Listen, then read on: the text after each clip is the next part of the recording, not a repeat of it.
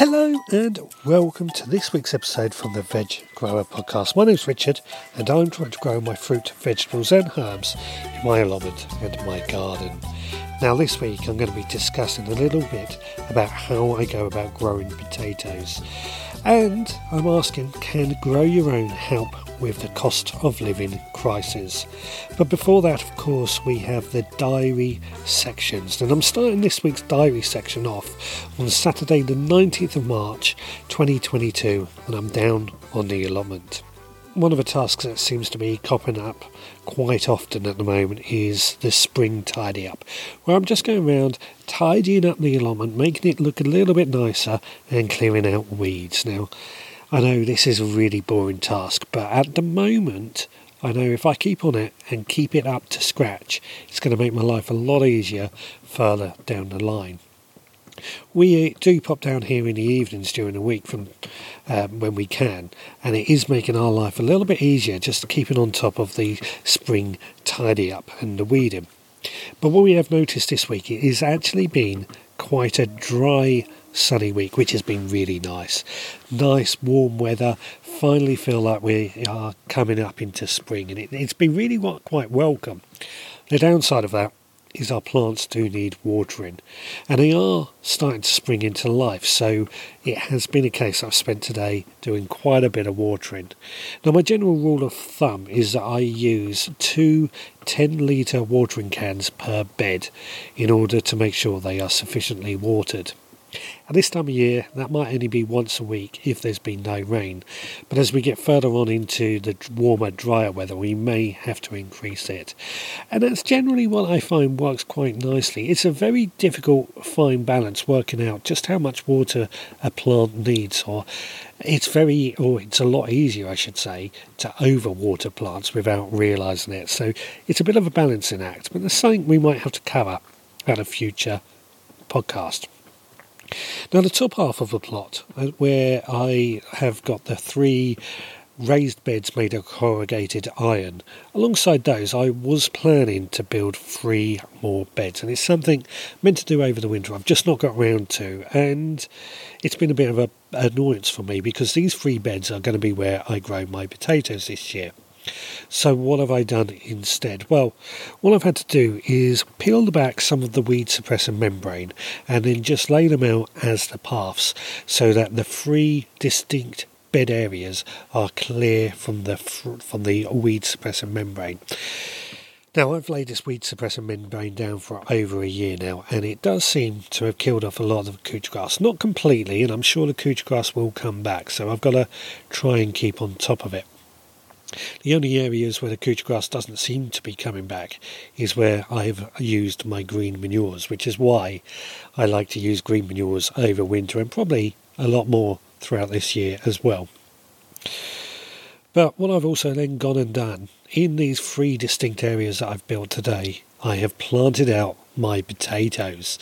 And this is a great moment for me. It feels like potatoes are in, they're quite a staple crop, they're in the bed for a long period, so it feels great to get them in.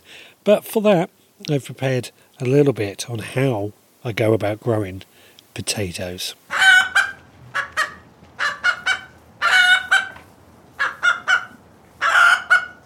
The humble potato. It's been with us since 1538 here in the UK. They are one of the easiest crops to grow, and with such good yields, they are certainly a staple and a must for many grow-your-owners. I spoke a few weeks ago about the potatoes that I've selected to grow this year, and this is what I have planted over this weekend. I always aim to try and get my potatoes in the ground around the 17th of March or St Patrick's Day. And what I like to do is dedicate 1 bed to my first early potatoes, a 2nd bed to my second early potatoes, and a 3rd bed to my main crop potatoes. Now the reason I do that is that my first early potatoes are going to be ready in probably 12 to 16 weeks. So once they are ready, once they are out, I have got that bed still available to grow some more plants in. Leeks are one example that I would pot in afterwards. The second earlies are also, they take between 16 to 18 weeks to be ready, so you've got better time with those. But the main crops, they will be in the ground for a long time, so we tend to leave those in the ground for a bit longer. And that bed may not be available. It may be, and if it is, it will be so late in the season, it's probably not worth growing anything except for green manures in that bed. To prepare the beds, I just simply try and make sure that I've cleared any weeds. We could add some well-rotted horse manure, but it has to be really well rotted because otherwise it could lead to scab on our potatoes. We could also add some compost and dig that in well, but I tend to add the nutrition as the plants grow, so I just make sure we have no weeds in the ground. Once the beds are cleared of all weeds and I'm ready to go, I just simply take a bulb planter and remove the soil from a hole using that bulb planter. Into that hole, before planting the seed potato, I'll add some potato fertiliser, just a small sprinkle, and some mycorrhizal fungi. And then I'll drop in a seed potato and cover back with that soil that I removed. Added to that, I will then move another 60 centimetres along and do that same routine again until all my seed potatoes are planted. Basically, I like to give all the plants about 60 centimetres of space between them. Once they are all planted, give them a really good water. Potatoes are very hungry and very thirsty plants.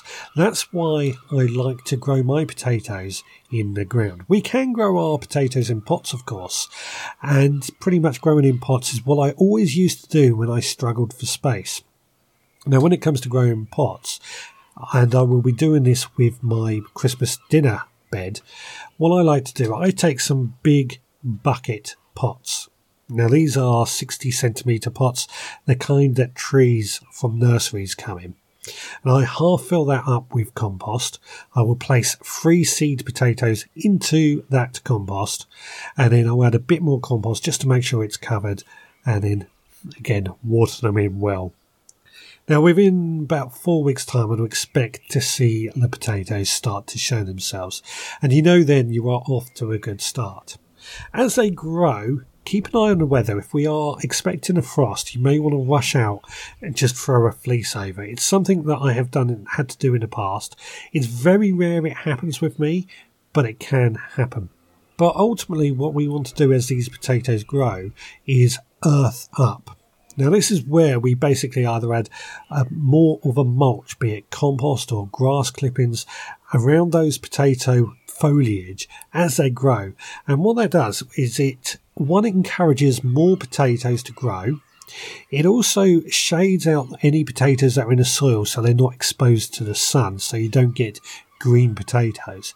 And of course it conserves moisture and reduces weeds. Now if you've got an allotment and you're doing it in the bed way like I do, this can be quite expensive if you're using compost, unless you have produced enough of your own compost.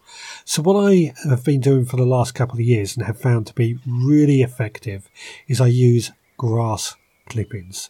I run around on a weekly basis with a lawnmower, all the grass areas, and all that grass I throw over my potatoes, as well as a number of other plants, but I throw it over the potatoes, and they do produce some good results. As the potatoes grow and grow, you may see flowers appear on your potatoes. Now, in the case of first early potatoes, when you see the flowers, that's a good indication that the first early potatoes are ready. And that's when I like to start harvesting them. Now we could just dig up the entire plant if that's how you want to get your potatoes out. What I like to do is just stick my hand in the ground and pull a few out. That way, particularly with first early potatoes, you're not going to disturb the potatoes because they don't last for long. When it comes to the main crops, I like to let the potato haulms completely die back down before I harvest them, so they'll be all nice and green and then they will start to wither away and die back. Once we've reached that, I dig up the potatoes but leave them on the soil in the sun just so the skin can harden so that they can store throughout the winter. Very, very easy to grow potatoes as long as you remember that they do need a lot of water and a lot of feeding. Now, I like to try and water my potatoes on a weekly basis at least, and if it's warm, maybe even more. And then every couple of weeks, just add some potato fertiliser, just scatter it around the soil, and that adds all the nutritions to the plants. So potato fertiliser is very easy to get hold of from your local garden centre. The biggest problem that I suffer with from potatoes is blight, and this is a fungal disease. It comes around every year without fail. It affects my tomatoes as well as my potatoes, and it is absolutely decimating. Blight was in fact the problem that caused the Irish potato famine, so it just goes to show just how serious a problem blight can be. But what can we do about it? There's no treatment for blight. The only thing we can do is to try and grow some Sarpo varieties, which are blight resistant varieties. There's hundreds and hundreds of choices of potatoes, so don't be afraid to experiment. But I always try and get some Sarpo varieties just as a backup, just to make sure I have some available. Right, well that is my guide on how I go about growing potatoes. Let's get back to the gardening. Well, I hope that helped with you if you are looking to grow potatoes this year. And hopefully, like me, you are getting yours in at the moment. Now, today is Sunday the 20th of March 2022, and I'm in my greenhouse at home. Reason being, this greenhouse is now starting to come to life. I mentioned last week how the peach tree is really in good flower and starting to show itself off and come to life, as are some of the strawberry plants and the other plants that I have in here. But at this time of year, the greenhouse has a rather important feature, and that is somewhere that I grow on some of my plants. Now, for the last few months I've been busy sowing various plants and getting those growing indoors under grow lights with extra heat, and today I had a good pricking out session. So some of my aubergines that were sown back in January, they've gone into bigger pots. I've pricked out some of my tomato plants, my spinach plants, and a good collection of various plants. And some of these are going into the greenhouse just to see how they get on. Now, what I tend to do, I have one of each plant just in a pot in here just to see if they survive being in here for the next few days. If they do, the rest will follow. This is just how I tend to like to try and do my gardening, because there's nothing worse than putting all your plants into a greenhouse and then you find out it's too cold. So I like to just pull a few out there, sacrificial, see how they get on, and then if they do okay, we follow them up with the rest. Now, of course, there's still a case to be made that we've got to keep an eye on the weather. If it gets too cold and the weather reports, we may have to move them back indoors or place some fleeces over them just to keep them a little bit warmer. Generally speaking, by about now, I think we will be okay. The other thing we've got to remember to do, and I mentioned this yesterday on the allotment, when we're in a greenhouse, we have to water in here almost daily, especially with little young plants, because they do need a lot of watering. And I don't like having my young plants sitting in water. I prefer that the water drains through and falls straight out. So I don't have them sitting in trays. They are floating in the air on the shelves that I have in here. And that really, I think, works at producing good root systems, which is so important at the young stage of plants. Now, added to that, my leeks that I've sown a while back, they are in here and they are really starting to grow now. They are looking really good. They're very small, but they've germinated. I remember last year thinking, oh, these seeds are taking forever to germinate. Not so much this year. It's pretty good. The particular variety I'm looking forward to trying is called King Richard, that I sowed back in February, and they really are looking fantastic. We'll leave those to grow a little bit bigger before we move them outside and start hardening them off, and eventually they will go down to the allotment. Right, now I try to avoid politics as much as I can in this podcast, but something that keeps cropping up at the moment is the cost of living crisis. And for me, That was one of the reasons I started this podcast, because I do believe grow your own can help with the cost of living crisis. So I've worked out a few thoughts on that, which I want to play to you guys right now. History has a horrible habit of repeating itself. Back in 2013, I started the Veg Grower podcast because I was seeing on the news that a lot of people struggling to feed their families, and at the same time they had gardens that were just grass. 2 years ago, we went into our first lockdown and our supermarket shops were ransacked. They were panic bought and the shelves were empty, leaving people to struggle to think where they were getting their food from. And it was unnecessary. Today, I'm constantly hearing that the cost of living crisis is causing more and more people to struggle to feed themselves. The fuel prices are so high that the knock-on effect is that transporting of our food, which comes from all over the world, is getting more and more expensive, and that expense gets passed on to us, the consumer. But can grow your own help? Now, this was something that I have often thought about, and I've tracked as much as I possibly could the amount that we spend on growing our own food compared to how much the food is worth in value when we harvest it. It's a tricky thing to keep a track of because the prices vary so much. But what I have found is that we can make a small saving by growing our own food. But it's not about the money. Now, I'll come back to that in just a moment, but what I want to start off with is that whilst the amount of food that we harvested is, if we could buy for a bit more money from a supermarket by buying the lower quality food, the food that we have actually harvested, the food that we grow our own, is packed full of nutrients, so it's better for us. It's a higher quality product. It's also got very low mileage because it's literally either outside our back garden or on allotments. Chances are it has not travelled very far, so there's a carbon footprint to take into consideration, because that's going to be considerably lower. But also, and nobody can tell me any different about this, the flavour is always better with our homegrown food.